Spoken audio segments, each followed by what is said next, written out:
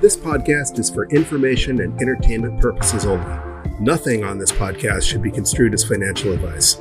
All views expressed on this podcast are solely the opinions of the host and/or any guests that we might have from time to time. Nothing on this podcast should be construed as a specific inducement to make a particular investment or to follow a particular investing strategy.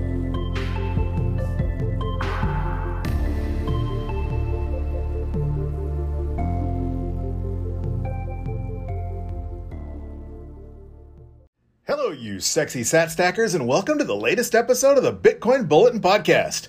I know it's only been a day since we had our makeup episode, since I was late getting to you on our last DCA Wednesday stack. But alas, here it is again today, Wednesday, May 3rd, 2023, and that means it is once again DCA Wednesday and time to grow that stack. Before we do, really quick, a look at the vital statistics. At the time of recording, we are sitting at a Bitcoin block height of 788,175, and Bitcoin is clocking in at a US dollar price of 29,055 US dollars per Bitcoin, or 3,442 sats per dollar. And once again, as I've said over and over again, despite the fact that Bitcoin had a little bit of volatility in the last couple days, we are now right back almost exactly where we were for the last 5 weeks. So more than a month hanging out in the $29,000 range. We punched through 30,000, I think all the way up to 31,000 in one of the run-ups, but we never really broke that magic number. We never really convincingly broke that $30,000 magic number. And have been kind of hovering around just below it ever since. So once again, if you zoom out, Bitcoin has been relatively stable, which is what you'd expect right now, because as I said last episode and multiple episodes, and as Adam Meister says all the time in his 210,000 block theory or the 4-year cycle theory, that we should be repeating 2019 if history repeats or rhymes. And, the old saying isn't necessarily always true, but it certainly has been remarkably, uncannily true when it comes to Bitcoin. That, of course, is programmatically by design. Bitcoin's issuance schedule basically functions around that 4-year cycle. It's not necessarily 4 years, but it works out to about 4 years because it's not based on time, but it's based on a certain number of blocks. And we're coming up on that next halving in less than a year now. Until, all the Bitcoin, all 21 million Bitcoin are issued every approximately 4 years, there's going to be that halving cycle. At some point in time, maybe the miner reward will be so small that the supply shock that the halving induces will be negligible. But in the meantime, there's perfectly good reason why Bitcoin has been following those 4-year cycles. And if it continues to do so, at least in the short term, we should expect to mostly go sideways for the remainder of 2019, for the remainder of 2023, which is functionally the equivalent of what we did in 2019. There was a run up or two. Bitcoin wasn't completely flat, but if you zoom out, in general, it was a sideways year. Which was good, because the other thing about the 4-year cycle is that if that's true, the bottom should already be in for the most part as well. So this is the accumulation phase, and that's a good thing if you're a stacker like me, because it gives you the opportunity to buy before the next hype cycle, before the new normies that haven't gotten into Bitcoin yet or haven't even heard about Bitcoin for some strange reason, if they're living under a rock somewhere, before they start getting in, before the speculators get back in, before more companies start putting Bitcoin on their balance sheet, and before that price gets driven up to a point where us plebs can't stack that many sats anymore. All right, where was I? Bitcoin was ringing in around $29,055 at US dollars per Bitcoin, and that put Bitcoin at a market capitalization of $562.6 billion, also pretty much exactly where it's been for the last month or so. We were, 560 billion last month, or last Wednesday. So pretty much exactly where we were, which makes sense because the price has been relatively flat. As I just mentioned, we're getting closer to the next halving, TikTok next block. Bitcoin's next halving will occur on or around April 22nd now. That has been getting pushed back a little bit. For the longest time, we saw it march steadily forward to where it was eventually going to be looking like it was going to be on April 20th because blocks were coming in faster than that 10 minutes that Bitcoin is programmed to aim for. However, last week, it had all of a sudden reversed that trend, and it was looking like it was going to be occurring on April 21st. And now it's looking like the halving will occur on April 22nd. We won't really know until the day it happens. You know, even if Bitcoin comes in consistently for the remainder of the year, it could be that last day, those last 10, 15 blocks just come flying in, and maybe, you know, it occurs a day sooner than expected, or maybe we get one of those 2.5 hour block times and it occurs a day later. I mean, there's just no way to know until it happens, but it will happen at block 840,000 regardless. So that's coming faster than you might think. I mean, we're less than a year now, and that's really exciting. And when it does, historically, that has marked the beginning of the next bull run. You know, the price doesn't take off on halving day. In fact, the last halving was in 2020, and we didn't even make it back to the old all-time high until December 20th. So that was, 6 or 7 months later. And then we didn't set the first really big new all-time high until April of 2021, and then the all-time high in November 2021. So realistically, we should be below $69,000 when the halving occurs, sometime possibly April 22nd of next spring. But you never know. I don't have a crystal ball. This time could be different. They have literally said this time is different every halving that I've been around to pay attention to. That's just human nature. But if this time isn't different, you have some time to stack. But don't get complacent. Stack what you can when you can. Not financial advice. But if you're DCAing like us, you already are doing that. We're being nice and consistent. We're about ready to add to that stack again. Before we do so, I need to keep going through these vital statistics. If you value your wealth in shiny yellow rocks, it will currently cost you 14.4 ounces of gold to purchase just one Bitcoin, almost exactly the same as last week. And that's with, gold going on a tear, right? I say a tear almost euphemistically because, gold is up. It did set, I believe it either set or got really close to a new all-time high. And, of course, the gold bugs are all celebrating. And we'll get into more of that later. But when you look at it in terms of Bitcoin, it's basically all it did in the last week was hold its own against Bitcoin, something it will not do when Bitcoin goes on a face-melting bull run again. So, but for those of you who do value your wealth in shiny yellow rocks or believe in diversification, it will cost you 14.4 ounces of gold per one Bitcoin, or one Bitcoin will buy you 14.4 ounces of gold, depending on how you look at it. For those of you who value your wealth in pizza, one Bitcoin will currently purchase you 1,721 Papa John's pizzas. Still almost 5 years worth of pizza. One large pepperoni pizza from Papa John's a day for just under 5 years for just one Bitcoin. That is a heck of a lot of pizza. And good luck purchasing pizza with your gold coins, because you can purchase pizza through Lightning Pizza, or there's multiple ways to purchase Bitcoin purchase pizza using your Bitcoin. But I have yet to hear of any pizza chains running a pizza for gold special. And even if they did, I don't want to walk in and order 1,000 pizzas or expect them to, or I certainly don't want dirty fiat in change back for my, $2,000 worth of gold or whatever you end up bringing in to purchase one pizza. All right. Another important statistic is just how busy the on-chain activity is. Bitcoin's mempool is actually slightly less clogged than it was last week. There are 39 blocks worth of transactions currently pending in the mempool. Last week, that was 47 blocks, so that is down a little bit. However, the number of transactions included in that, I believe, is actually significantly up.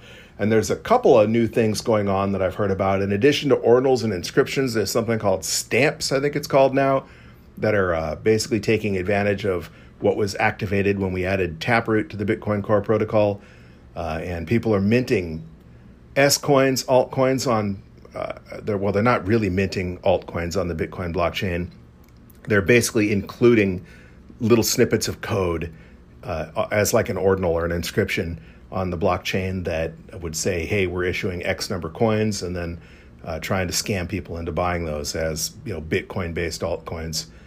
And that's just noise, and it's a fad that will probably go away. But in the meantime, it's helping clog up the blockchain with 39 blocks worth of transactions waiting to clear. And that has driven up costs to guarantee that your transaction is included in the next block.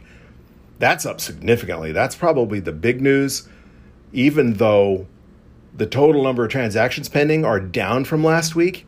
The fee to guarantee your transaction is in the next block has gone through the roof. Last week, a fee of 36 sats per byte would pretty much guarantee that you were included in the next block. Right now, that fee is estimated to be 137 sats per byte. I don't think we've seen anything near that since 2017 or 2018. Certainly not since segregated witness, or maybe since then. But the last time the network was that insane, it was under attack.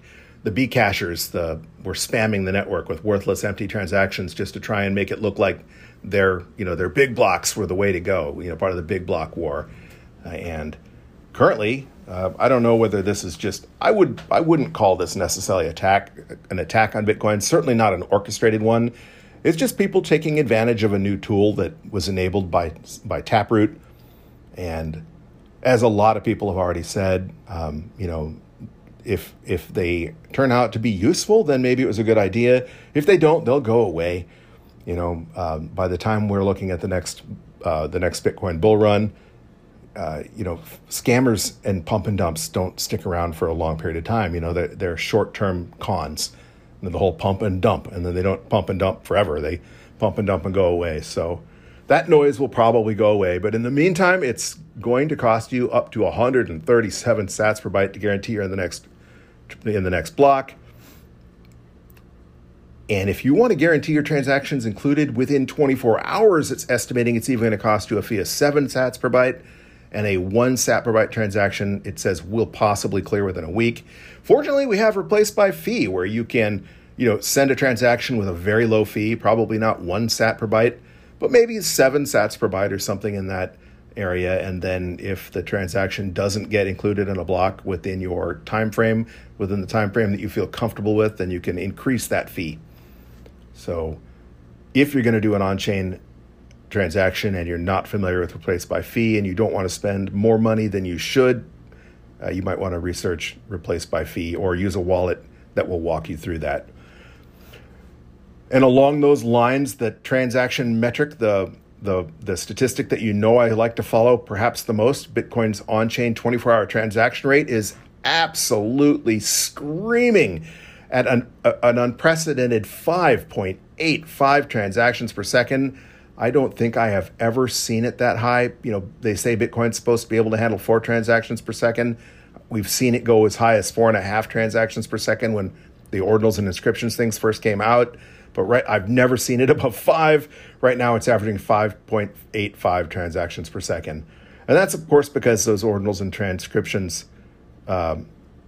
inscriptions and stamp transactions are very, very small. So, they take up a lot less space on a block. And you can include more of them, even though they're clogging up the mempools as we speak. All right, so since we last spoke, no, we have not had a difficulty adjustment. We're getting really close to a difficulty adjustment. My bad. We are just a couple hours away, potentially, from the next mining difficulty adjustment. And that's probably a good thing, because it looks like they overshot when we increased the mining difficulty by, I think it was about 2%. The last difficulty adjustment, the one before that, I think was 7.5%, like 7.6%. And that apparently was an overshoot because blocks are coming in slower than they should right now. Nonetheless, we're 81 blocks from the next mining and difficulty adjustment. So that should occur in less than a day. Probably not tonight, but probably sometime tomorrow on May the 4th. May the 4th be with you, that geek holiday that some of us like to celebrate. So, hey, there's something tech appropriate that's happening on May the 4th. That'll be our next difficulty adjustment. And that's looking like it's going to be a decrease in mining difficulty anywhere from between 1.17 to 1.4%. So basically giving up the previous difficulty increase, going back to where it was just 2 weeks ago.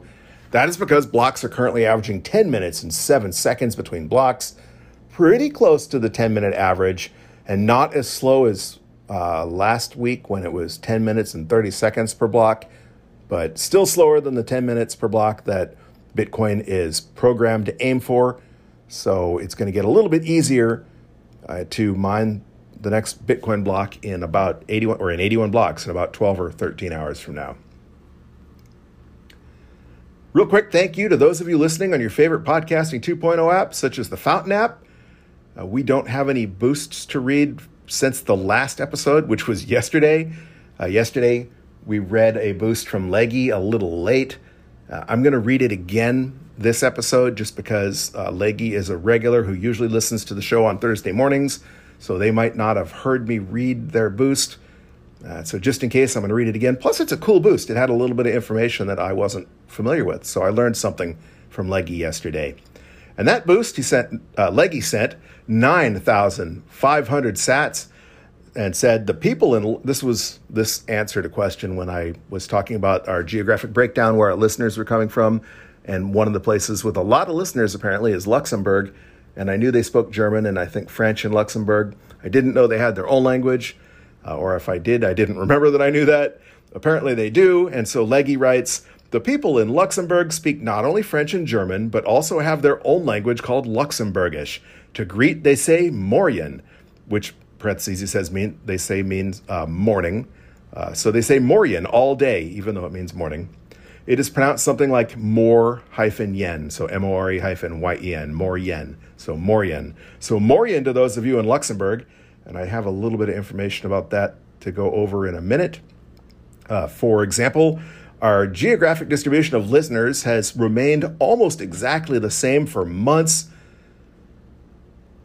We had a little bit of a mix-up a couple weeks ago, and then it seemed to solidify again today, but we have a small change again today.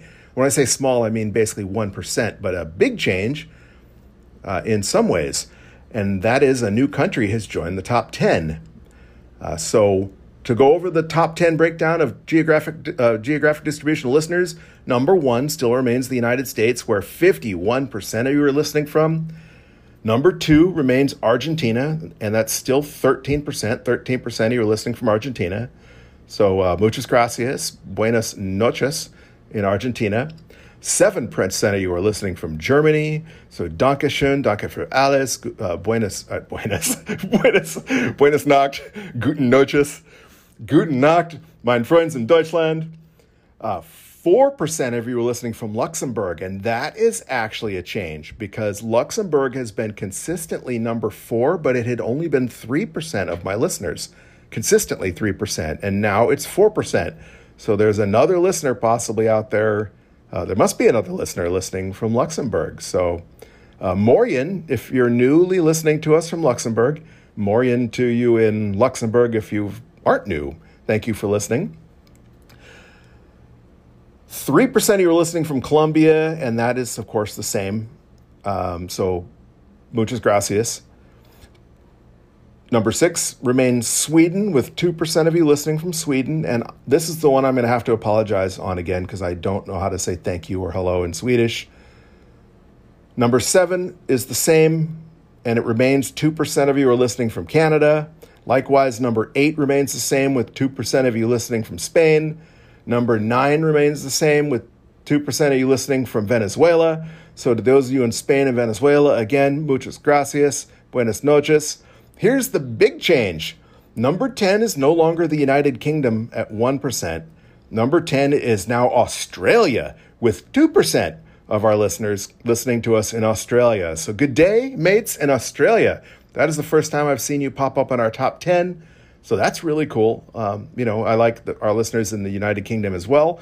But fear not, they didn't go anywhere because last week, 1% of you were listening from the United Kingdom, and today 1% of you are still listening from the United Kingdom. It's just that the Australian audience either grew or popped onto the scene, and you're now in the top 10, Australia. So thank you and congratulations to those of you in Australia.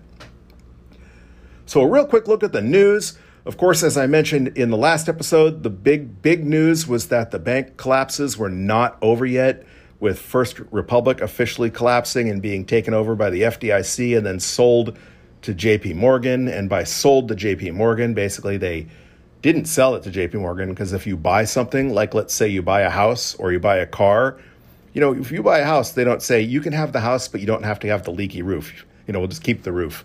When JP Morgan bought First Republic, they didn't buy the liabilities. The stocks got wiped out, and they basically just took over the bank accounts. And the FDIC is going to basically pay for a large percent of the bad loans, the debt that were occurred by JP Morgan, quote unquote, buying First Republic. So, it's a good deal for the people who have bank accounts at First Republic that aren't going to lose their money, but it's also a sweetheart deal for JP Morgan. They are now even larger, even bigger, even too much bigger, too bigger, even bigger, still too big to fail, and even more so now, which is a travesty in itself. There should be no banks that are too big to fail, because if you're too big to fail, if you're so big the government can't let you collapse, regardless of what happens. I mean, what if they're going to start? They're going to start sacrificing, children in the street in front of the headquarters, and the government can't do anything about it. I mean, maybe they can arrest some bankers, but they can't put J.P. Morgan out of business, because that would just have too big of an effect on the economy, the world economy. So, and I'm being facetious. I don't think they could get away with actually murdering people, but you get my point. It's really, really horrible to have a company that's so big that we have to give them taxpayer dollars and keep them alive, regardless of how bad their business decisions may or may not be. And of course, as soon as First Republic was taken over, both the White House and Jamie Dimon came out to say, this is it. It was all over. There's nothing left to see here. The banking system is sound. All remaining banks are doing great. There is no more reason to worry about the banking system. And of course, anytime a government official says that you have absolutely nothing to worry about, that means there is trouble. People don't usually come out and say, everybody remain calm, there's nothing to fear here if there's not a problem. When you're at the beach on holiday, the lifeguards don't come out and say, everybody in the water, we just want you to know there are no sharks. Nobody needs to panic. There are no sharks in the water. They only start warning you when there's a problem, right? Everybody come out of the water just in case, although there's no sharks, nothing to worry about. And along those lines, it's looking like the next bank to fail, or at least the rumors are that the next bank to fail might just be PacWest, with its stock plunging more than 50% today. This has kind of been breaking news today, but there's the headlines out there, for example, on Fox Business are another bank failure, ? PacWest reportedly seeks buyers after stock drop. Well, doesn't that sound familiar, right? Hey, we're not in trouble, but we're just going to try and sell our bank. We need someone to buy us and take over our bad debts for us.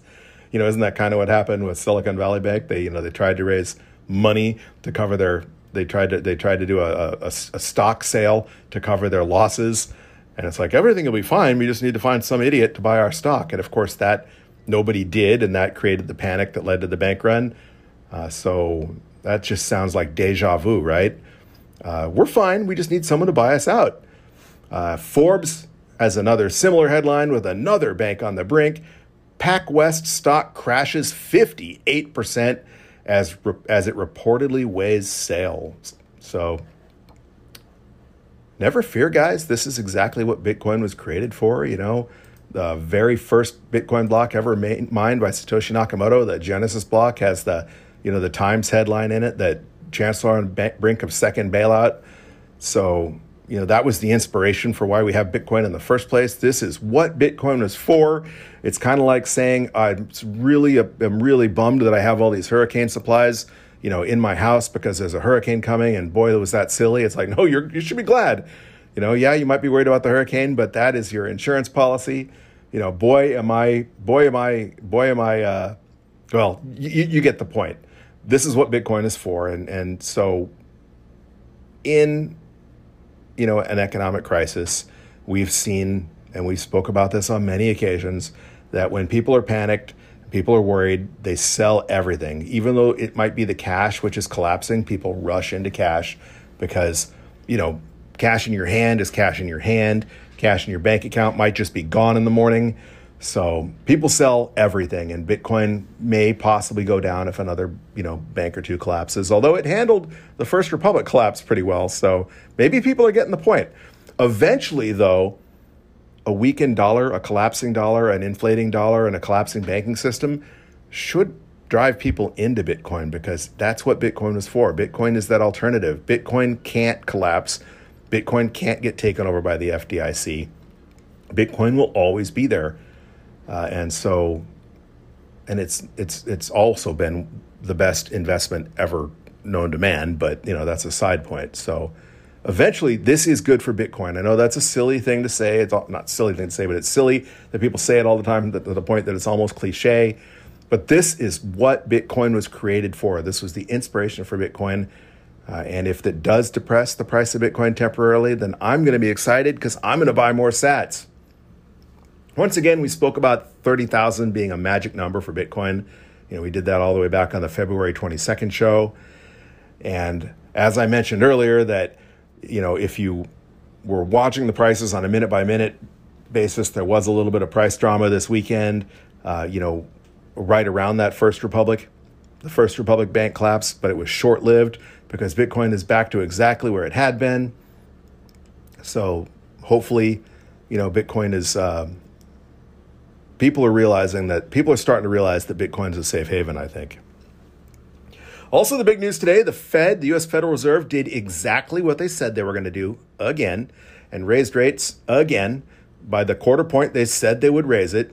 And just like everyone expected, they signaled that this will probably be their last, interest rate increase. And that now they'll take a wait and see attitude and see what happens, whether their goals are being met, whether inflation's coming down, whether it looks like the economy's cooling, which means, it means exactly what happened is exactly what everybody expected to happen.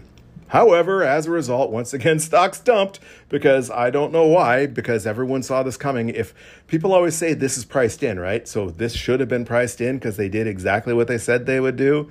Nonetheless, the S&P 500 was down almost 1%. The Dow was down 0.8%. The NASDAQ was down 0.5%. But Bitcoin was up 1.74% so far for the day.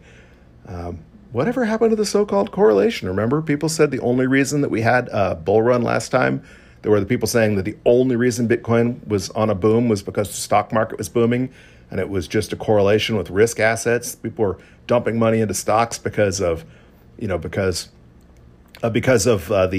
stimulus checks, and the same reason the stock market was booming. But we've seen that correlation break down multiple times, and certainly there was no correlation today because they went in opposite directions. Markets didn't tank. 0.7%, 0.8% it's not a market crash sized drop, but it is the polar opposite of a 1.74% increase, which for a traditional investment is a decent return these days. As a daily return, it's a fantastic return, but there's investments that would be lucky to pay 1.74% on an annual basis. Again, this isn't a stock show, and it's not a gold show. But speaking of gold, Adam Meister had a show, a pretty long show with Pubby and Anders on his YouTube channel the other day, getting ready for the Bitcoin 2020 conference in Miami. I guess Adam's already down there a month in advance because he's been, touring the country, spending a month at a time in different cities and Airbnbs. And he had a great quote. He was talking about why gold bugs hate Bitcoin so much, why they're so grumpy. And his point was, and I think I've mentioned this before, is that gold bugs, and they've basically been right. Gold bugs have been talking about fiat being a bad idea since we went off the gold standard. They've been talking about a fiat collapse and a return to the gold standard my entire life.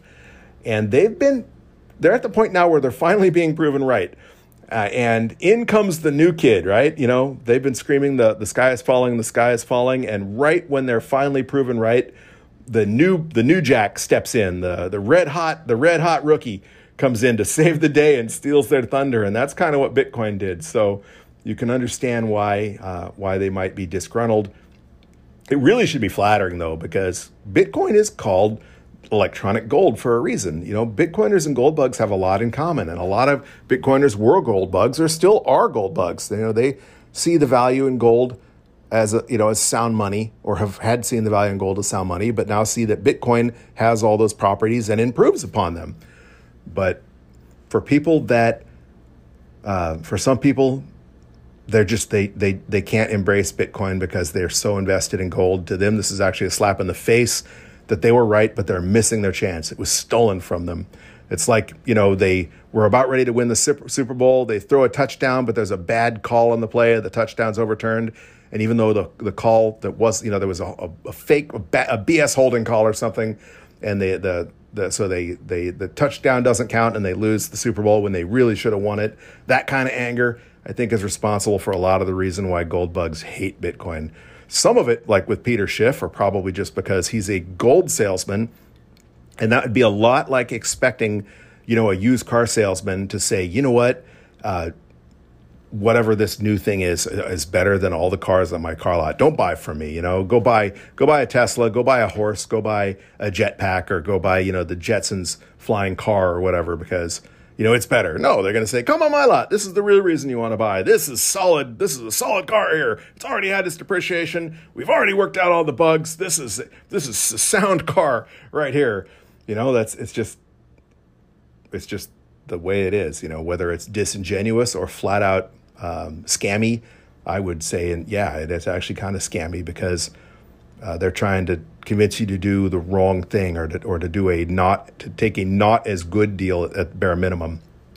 But nonetheless, Adam Meister had a fantastic quote where he said, "Bitcoin is living gold's dream," and that is the best way to sum that up in just 5 words that I've ever seen. So if you don't follow Adam Meister, he's at TechBalt on Twitter, as in tech like technology, and Balt like Baltimore, because he's originally from Baltimore.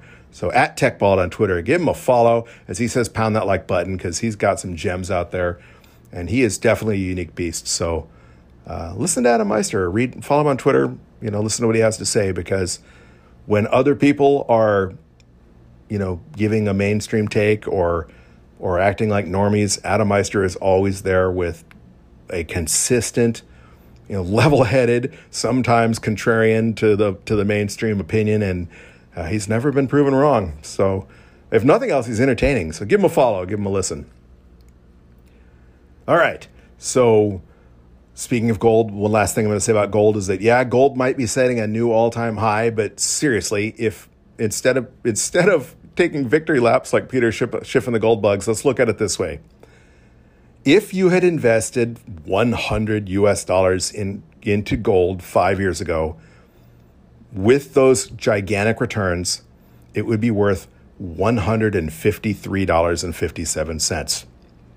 On that same day, May 3rd, 2018, gold started lower, but it ended the day at $9,769. So if you had purchased $100 worth of Bitcoin at the highest purchase price 5 years ago, it would have bought you 1,023,646 sats, which is 0.01023646 Bitcoin. And that Bitcoin is currently worth a US dollar value of $297.42. So you can do the math. While Peter Schiff is doing victory laps and saying that Bitcoin is dead and gold has proven that it's the winner, your $100 could be either worth $153 or worth $297. So his 53% gain over 5 years versus almost a 300% gain in the exact same amount of time should tell you all you need to know about the difference between gold and Bitcoin. All right, some good news. Bitcoin Magazine tweeted out 3 days ago now, Bitcoin plebs are buying more than the entire mining subsidy every month. That is a pretty amazing statistic, because most of the Bitcoin that's available for sale on exchanges is from miners selling. Miners are a business, so most of them have to sell Bitcoin to pay the bills, right? If you were mining Bitcoin in your garage or your office, you're probably hoarding your Bitcoin. just putting it in your hardware wallet and tucking it away like every other pleb. You're just stacking. You're DCAing, but you're DCAing with electricity instead of US dollars. What happens when that subsidy that's currently being purchased in its entirety by plebs alone, stacking, is cut in half in less than a year? Because that's what the mining, the halving is. The halving that's coming up about May 21st or May 22nd of next year, less than a year from now, April 21st or 22nd next year, less than 1 year from now, means that mining subsidy will be cut exactly in half. So if you have let's look at this from a supply and demand standpoint. If the plebs are buying, let's just say for the sake of argument that there's 100 new Bitcoin every day as a mining subsidy, just to keep it a nice even round number. And plebs are buying 100 Bitcoin a day. They're buying all of it. And then the halving comes and boom, that is now 50 Bitcoin a day. But there's still shoppers out there. There's still plebs purchasing 100 Bitcoin a day. Maybe not even able to. They're trying to purchase 100 a day. What happens? Well, what happened in the 1980s when the Beanie Baby, or the 1990s when the Beanie Baby craze happened, or the 80s when the Cabbage Patch doll craze happened? These stupid little dolls were going for thousands of dollars. Instead of a $15 doll, people literally were beating each other up to get the last Cabbage Patch doll in the mall. They made a silly movie about it starring Arnold Schwarzenegger. It's called like Jingle All the Way, and instead of the Cabbage Patch doll, it's the Turbo Man doll. People were going nuts. It's supply and demand. Look at just a couple of years ago when that thing happened, and you went to the store and there was no toilet paper and there was no hand sanitizer, and a 95-cent thing hand sanitizer was going for $200 on Amazon or eBay. That's supply and demand. And usually supply and demand has these little tiny adjustments where things get a little bit more expensive or they get a little bit cheaper. Even with the inflation we've got going on right now, let's say you buy the official numbers that we have around 6% inflation. All right, so a $100 product is now worth $106. That's a relatively small adjustment. It sucks if you're on a fixed budget. It's bad for the economy, it's bad for people, but it's not dramatic. As opposed to what would happen if the amount of water Americans needed to drink got suddenly cut in half tomorrow, and people were fighting for water. What would happen to the price of water? So think about it, because that's what, in my opinion, is responsible for and most people that I know's opinion, that is responsible for the euphoria and the huge exponential pump, the bull run after every halving, or 6 to 18 months after every halving. So that's pretty cool. And it's also really cool that all that Bitcoin's being snapped up by plebs, because people keep wanting, they want the big businesses, they want, institutional investment, they want a central bank or a country to start snapping up Bitcoin and just, to go to Bitcoin standard, like El Salvador, for example, but a larger country. And yeah, I expect that to happen one day, and it would be neat when that happens, and I think it will happen. But I want you to get as much Bitcoin as you can possibly get before that happens, because when that does happen, the price of Bitcoin will go to the moon. Then when we see hyper-Bitcoinization, $1 million Bitcoin, $10 million Bitcoin, there was that $1 billion Bitcoin forecast that I saw, not too long ago. I think it was even like Vanguard or Fidelity or somebody that came up with over $1 billion Bitcoin forecast, not tomorrow, not in 10 years, but in like 2040 or something like that. Don't quote me exactly, because this isn't something I prepared for when I was doing my show notes. I'm just pulling this out of my memory, the deepest, darkest recesses of the cobwebs of my mind. But you get my point, that when this happens, when we see a hyper-Bitcoinization, when we see central banks using Bitcoin or using Bitcoin like gold, stockpiling Bitcoin in their reserves, when we see more than just MicroStrategy and, Tesla holding Bitcoin, when it's common, when not even 50% of businesses, but when a significant portion of business, let's say 10% of large businesses have Bitcoin on their balance sheet, there isn't enough to go around. And so Bitcoin will get really expensive, and you and I won't be able to stack affordably anymore. So that is why I'm excited that hopefully we have an accumulation period that might last as long as another year. Hopefully it does, because I want to grow our stack. And one last bit of news before we do that. And this isn't good news. It isn't bad news. I think this is hysterical news. The World Economic Forum recently put out a report called the Future of Jobs Report 2023. And basically what that report says is that by 2027, the world will have 14 million fewer jobs than they have right now. The population isn't going to decrease. There's going to be more people. So that's actually going to be a bigger impact than just 14 million jobs. But even if everything stayed the same as it is right now, 14 million of you will not have jobs by 2027. And actually, that's going to be worse because there's going to be more people competing for it. But just on its face value, let's say 14 million of you are not going to have jobs by 2027. That is horrific. That is a big deal. And hopefully you are well stocked with Bitcoin before that happens. But here's the funny part. Their report lists the 5 roles they said were projected to have the most displacement, the 5 roles that are going to be hurt the most, the 5 jobs that are going to go away. That if you have one of these jobs, you're most likely at risk of losing them. Number 1, bank tellers and related clerks. And I'm sure they don't mean that Bitcoin is going to put the banks out of business. I'm sure that they don't think Bitcoin will be playing any role in this whatsoever. But you know what? They're right. Bank tellers are an endangered species, and it's not for the reason they think it is. So I'm almost laughing. I'm chuckling thinking about it. Right. So they think, AI is going to replace bank tellers and whatnot. But that was just amusing. They say postal clerks, cashiers, ticket clerks, data entry clerks, and then administrative and executive secretaries are next. That's the 5 jobs they say they're gonna be most impacted by the 14 million people who'll be losing their jobs in the next 4 years. But that's amusing. It's probably the only thing the World Economic Forum is going to be right about, other than the fact that, people will be losing their jobs. But that's because they want us to lose our jobs. Remember, that's the reason Jerome Powell announced an interest rate increase today. He's trying to increase unemployment. We have too many jobs. The employment outlook is too good. The unemployment number is not high enough. He wants to put people out of business, banks, businesses out of business, and people out of jobs, because that's how he wants to get inflation under control.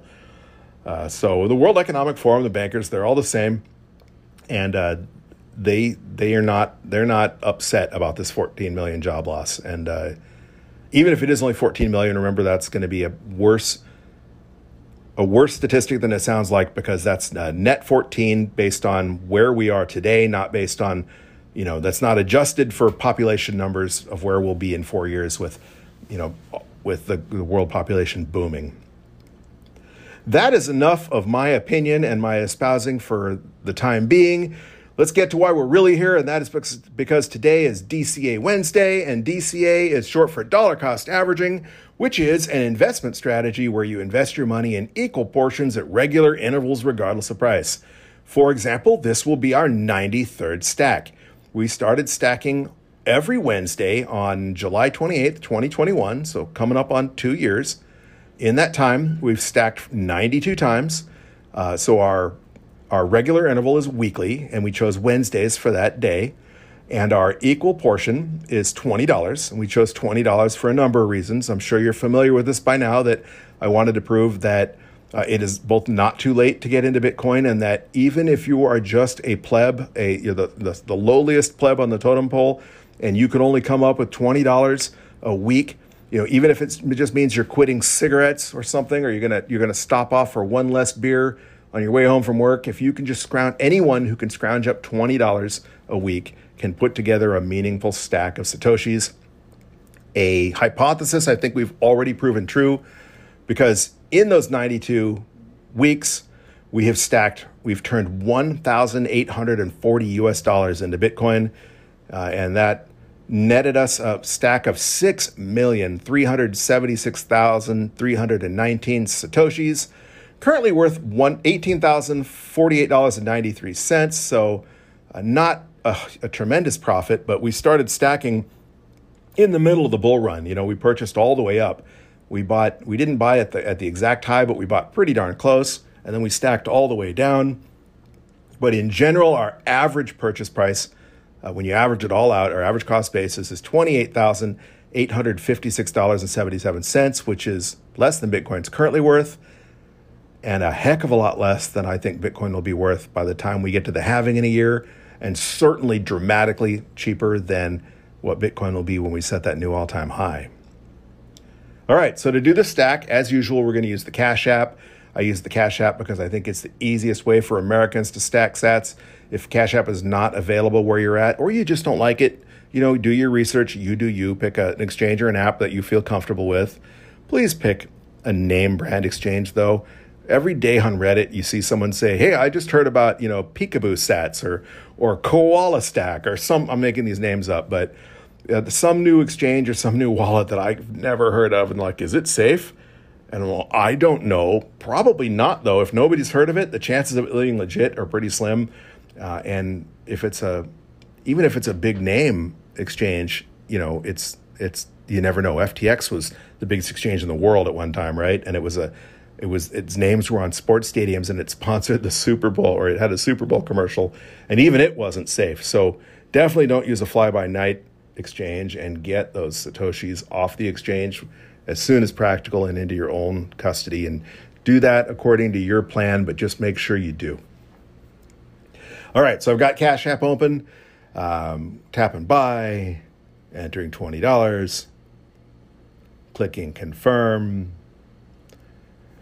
and boom, just like that, we purchased another 67,277 sats, and that has increased our stash to 6,443,596 Satoshis, and that is not too shabby for just $20 a week.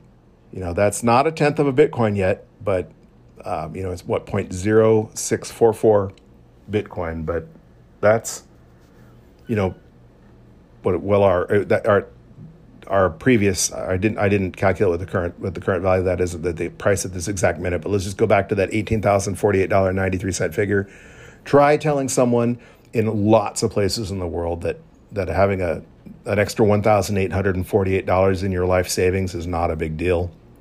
And when Bitcoin goes to the moon, if Bitcoin hits, $1 million one day, try telling them that 180,000 or whatever that would be is not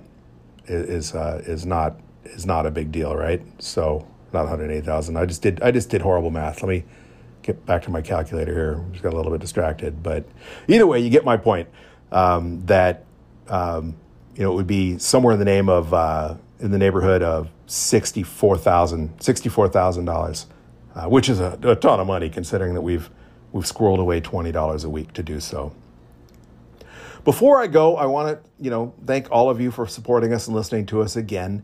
You can help us out in a number of ways, and you don't have to send us sats. You don't have to tip us to do so. One of the ways you can do so is by reviewing us wherever you're listening to your podcast. A 5-star review would be outstanding. If you're following us on Twitter, that will help more people find out about us, because the way the algorithms work, the more engagement we get on Twitter, the more likely other people are to see it. So please, if you're not already, follow us on Twitter. On Twitter, I am at BTC Bulletin Pod. We have a YouTube channel out there that I'm trying to get rolling, but I'm not sold yet on whether or not I like it.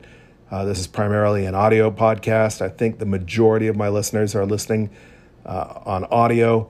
Personally, when I listen to podcasts, I listen on audio only. There's one or two podcasts I watch that are video that I watch on YouTube. And it's just harder because you either have to set your phone down and walk away, or you have to hold your phone and watch the video. And that can be cool, but if I'm busy during the day, I don't want my YouTube app open on my phone for an hour.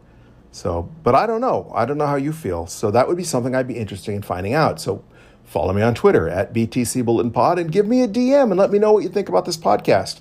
Anything you like that I'm doing, anything you don't like that I'm doing, any improvements you'd like me to make, or whether you watch video or just listen to audio. That's probably one of the most important pieces of advice you can give me right now. Besides just telling me how to say hello in Swedish, that might be nice as well. If you feel so inclined, tipping is enabled on Twitter. You can also support us directly through the support link in the show notes. But the easiest way to do so is do like Leggy does and listen to us on the Fountain app or your favorite Podcasting 2.0 app, where you can stream us sats in the value for value model, or send us a boost. That way you can let us know what you think about the show while supporting the podcast. But either way, please follow us on Twitter. so that we can keep in touch and so you can let me know what you think. Again, that's at BTC Bulletin Pod. If you don't have Twitter and you prefer to reach out via email, my email is bitcoinbulletin@protonmail.com. Bitcoin Bulletin, like the show, at protonmail.com. But other than that, do not forget to join us next Wednesday and every Wednesday for our DCA Wednesday episodes while we continue to grow that stack together, continue to accumulate as many sats as we can before that hyper-Bitcoinization, or at least that next bull run, makes them unaffordable. Until that time, keep on stacking those sats, you sexy sat stackers.